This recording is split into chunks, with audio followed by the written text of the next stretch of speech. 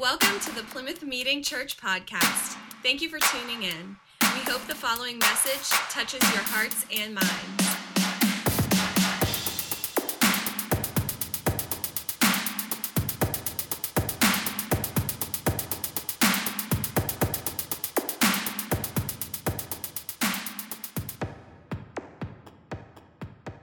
We love movies with great heroes, right?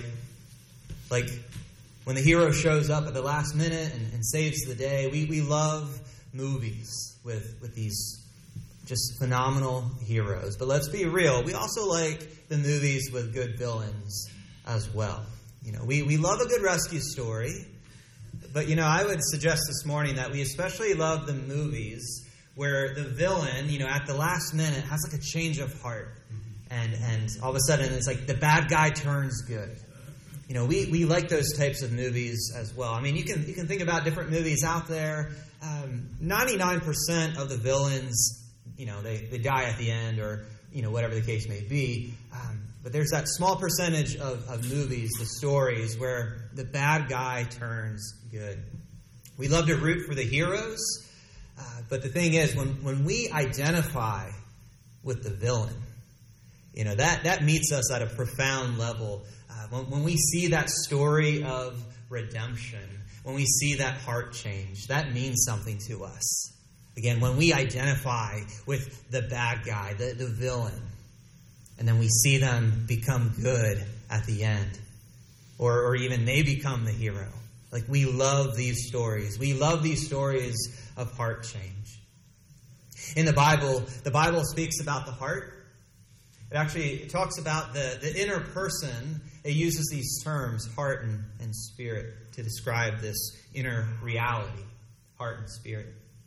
There's this ancient saying that says, the heart of the human problem is the problem of the human heart.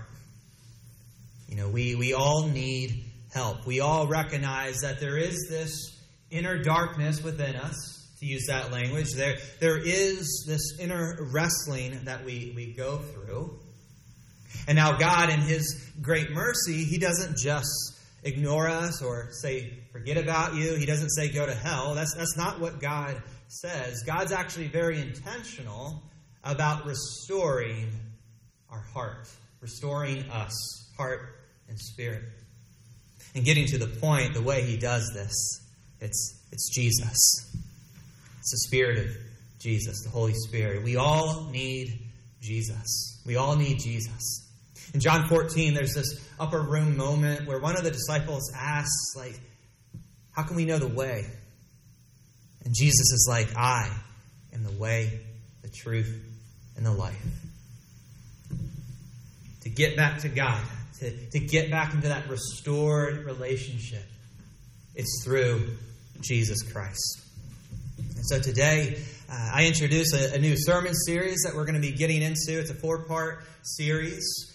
We'll be in Ezekiel chapter 36, and a 4-part sermon series.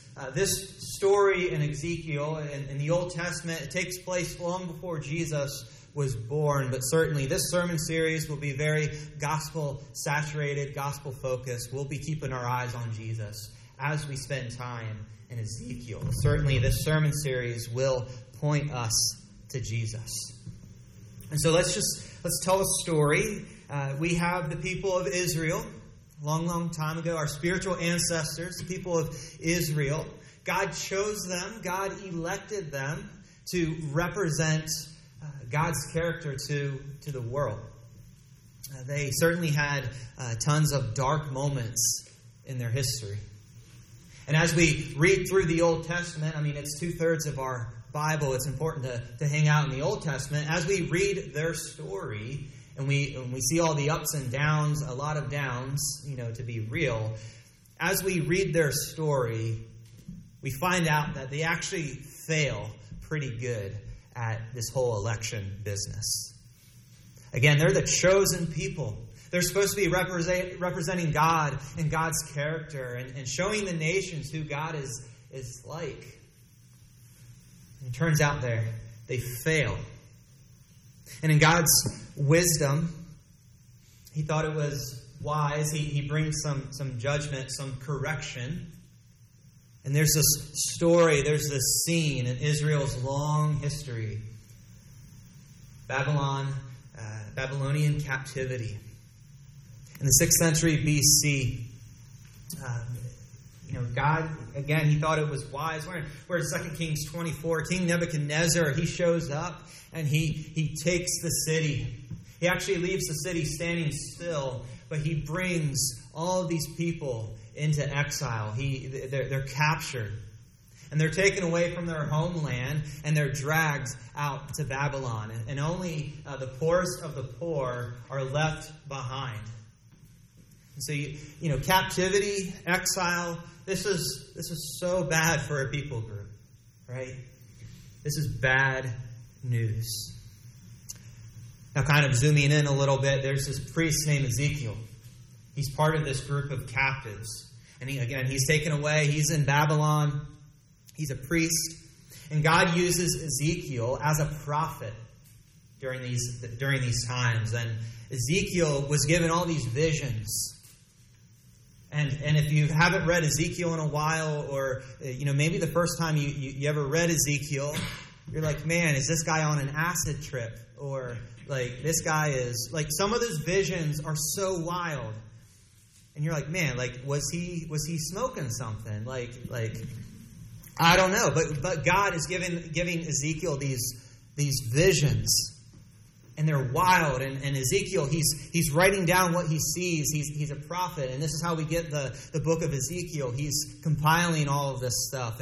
And there's allegories that Ezekiel is using. And Ezekiel, he not only prophetically spoke things out and wrote things down, but he also acted things out as well.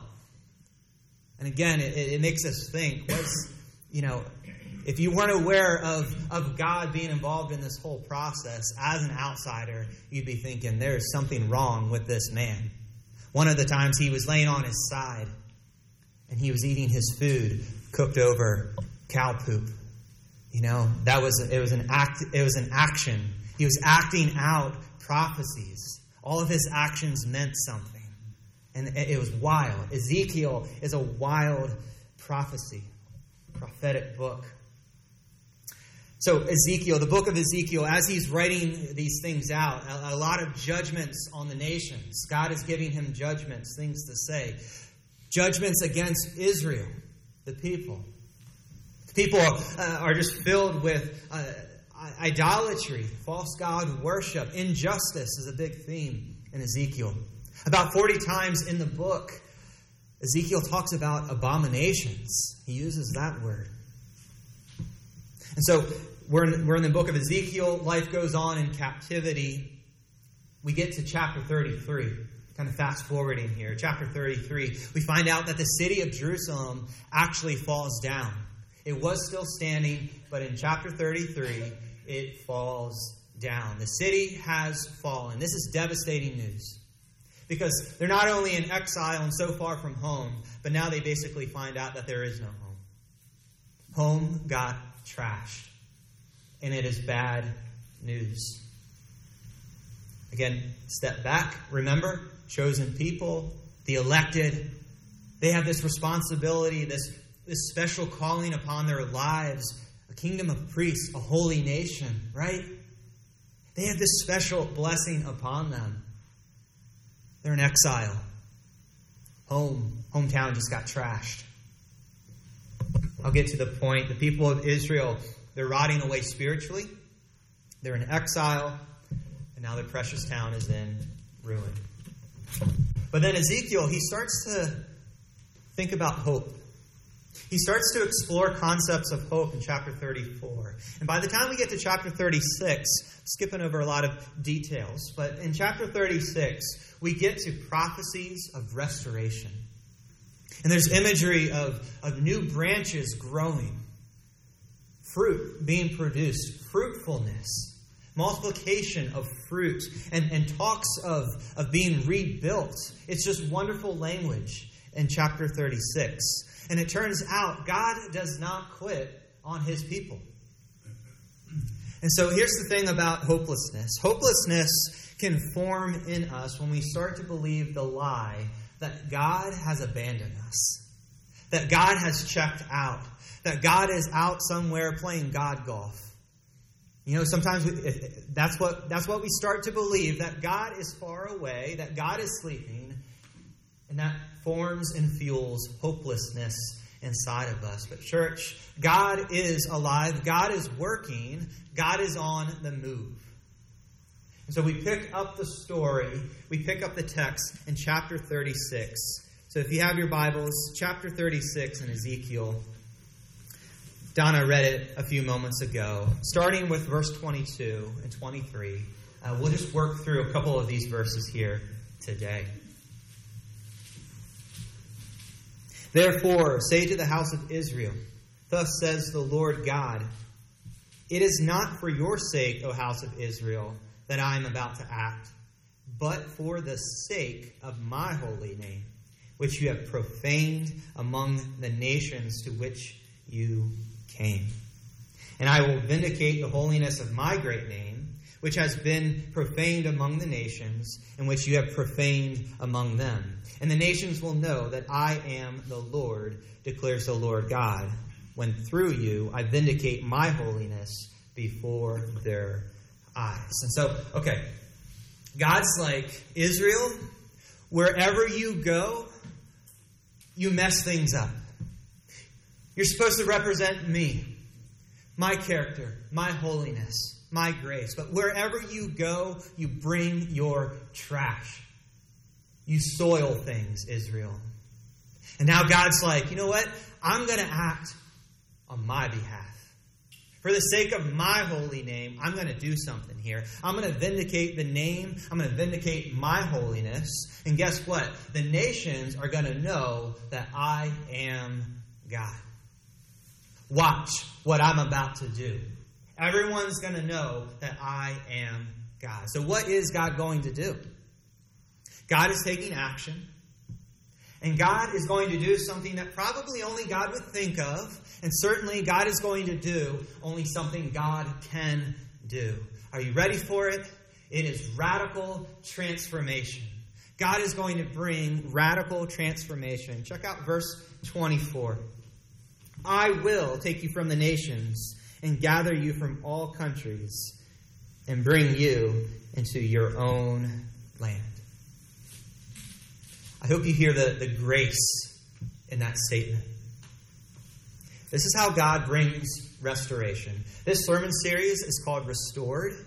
So we're going to be talking about restoration the next 4 weeks. God brings restoration by simply gathering and bringing his people back. God is a people gatherer.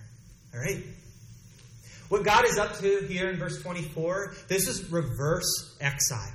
God is going to take the initiative, the action here.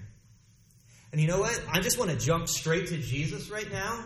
Only Jesus ends our spiritual exile.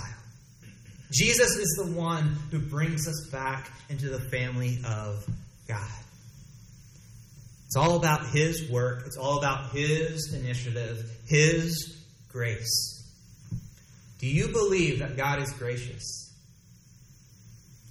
Do you believe that God is gracious? God brings restoration by gathering his people. That's step one. Next step. God brings restoration by regenerating his people. I will sprinkle clean water on you, and you shall be clean from all your uncleannesses. And from all your idols I will cleanse you, and I will give you a new heart and a new spirit, and I will put it within you. And I will remove the heart of stone from your flesh, and give you a heart of flesh. I will put my spirit within you, and cause you to walk in my statutes, and be careful to obey my rules. So let's just slow down here. I think a concept to really just grapple with for a moment is this idea of dirtiness, being unclean. One theologian I was reading, he points out, he's like, every culture, like the chronically dirty is a problem, okay? different cultures have different ideas of what's clean and unclean. And so yeah, we can put that on the table. But really, if somebody is chronically dirty, like every culture views that as a problem. Humans know what it means to be physically dirty, to be soiled, to be greasy and sweaty and smelly, right? Sticky. Poor hygiene. It's a problem. It can lead to further problems, right? There's bacteria, virus, parasites. I think of the show Kitchen Nightmares. Have you ever seen that show with Chef Ramsay? He goes into these restaurants and he goes to their kitchen. It's my favorite part in the whole episode. When Chef Ramsay goes to the kitchen and the freezer, he says something like, you know everything you need to know about a chef by the way they organize their freezer. And so some of these episodes, he opens up the freezer and it's dark. It looks like a dungeon in there. There's like raw meat sitting next to cooked meat, sitting next to a bucket of shrimp. And then there's like a rotting lemon. You know, it's just like, it's filthy. There's mold and droppings. And it's just like, what in the world? And Chef Ramsay has a meltdown. If you know him, he, bleep, bleep, bleep. But, we understand physical dirtiness super well. We got to make the jump and see the spiritual dirtiness inside of us. That the kitchen fridge of our heart is gross. We are filthy with sin, and we need to be washed up. Our hearts are petrified. You know what? We need a radical heart surgery. We actually need this spiritual heart transplant. And notice God doesn't give us like a recipe of things to do in order to get this new heart. What God is going to do is something only God can do. It's totally His work. One author named Landon Down, he points out, there's no clean yourself up first and then come to me kind of message. And I'm sorry if you have ever heard that you need to clean yourself up before you go to church or clean yourself up before you meet Jesus. That is not the message in your Bible. This is all the grace. This is the initiative of God. You need to see it for yourself. If you're there in chapter 36, do you see this? God says, I will vindicate. I will take you from the nations. I will sprinkle you clean. I will give you a new heart. I will remove the heart of stone. I will put my spirit in you. I will. This is all the grace and initiative of God. In like capital letters, God is saying, I will. This is me. I'm doing this. This is my grace. I'm doing it for you. And when God regenerates us, when God washes us clean and gives us that new heart, the good news is this regeneration event that happens inside of us and continues to happen inside of us as we follow Jesus, as we practice His rhythms and His ways, as we continue to walk with Jesus, this regeneration project that is happening inside of us, it will actually cause us to walk in God's way of living. This whole kingdom of priests and holy nation thing is getting a makeover. God's all about this inner transformation. And again, it is His gift. It is His gift. I want to bounce to the New Testament real quick. Ephesians chapter 2. We're saved by grace through faith. Ephesians chapter 2, verses 4 to 10. But God, being rich in mercy, because of the great love with which He loved us, even when we were dead in our trespasses, made us alive together with Christ. By grace you have been saved, and raised us up in Him, with Him, and seated us with Him in the heavenly places in Christ Jesus, so that in the coming ages He might show the immeasurable riches of His grace and kindness towards us in Christ Jesus. For by grace you have been saved through faith. And this is not your own doing. It is the gift of God, not as a result of works, so that no one may boast. Verse 10, for we are his workmanship, created in Christ Jesus for good works, which God prepared beforehand, that we should walk in them. It's his love. It's his initiative. It is his grace. We are God's workmanship. And God is all about doing this heart surgery thing upon us. Again, heart and spirit, these are the words the Bible uses to talk about the inner person. In evangelical terms, when Jesus comes into our heart, when the Holy Spirit is there, the Holy Spirit is regenerating us. This will cause us to think differently. This will cause us to feel differently. It doesn't mean we're perfect. Christians struggle a ton. There's a civil war going on within you. The old you versus the new you. Romans 8:6 says, the mindset of the old you is death, but the mindset of the Spirit is life and peace. But the Bible says, hey, you know what? Repent and believe the good news. The Bible says believe and get baptized. Baptism is, what's baptism? It's when we get splashed. It's this outward sign of the inner change. When God says, I'm going to sprinkle you, right? We're reenacting what is happening. We get baptized, And of course, there's different methods. Some of us, we need, all of us, we really need that power washer. God, get your power washer out. Spray me down. I don't know, we'll do baptisms later. Get the power washer. God restores us by gathering us. Right? He wants us to be together. Family relationship. God restores us by gathering us. There's that communal aspect.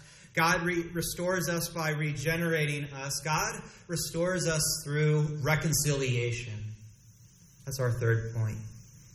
By gathering us, regenerating us, and now through reconciliation. Check out verse 28. And verse 28 is a good place to conclude for today. Oh, I'm in Ephesians.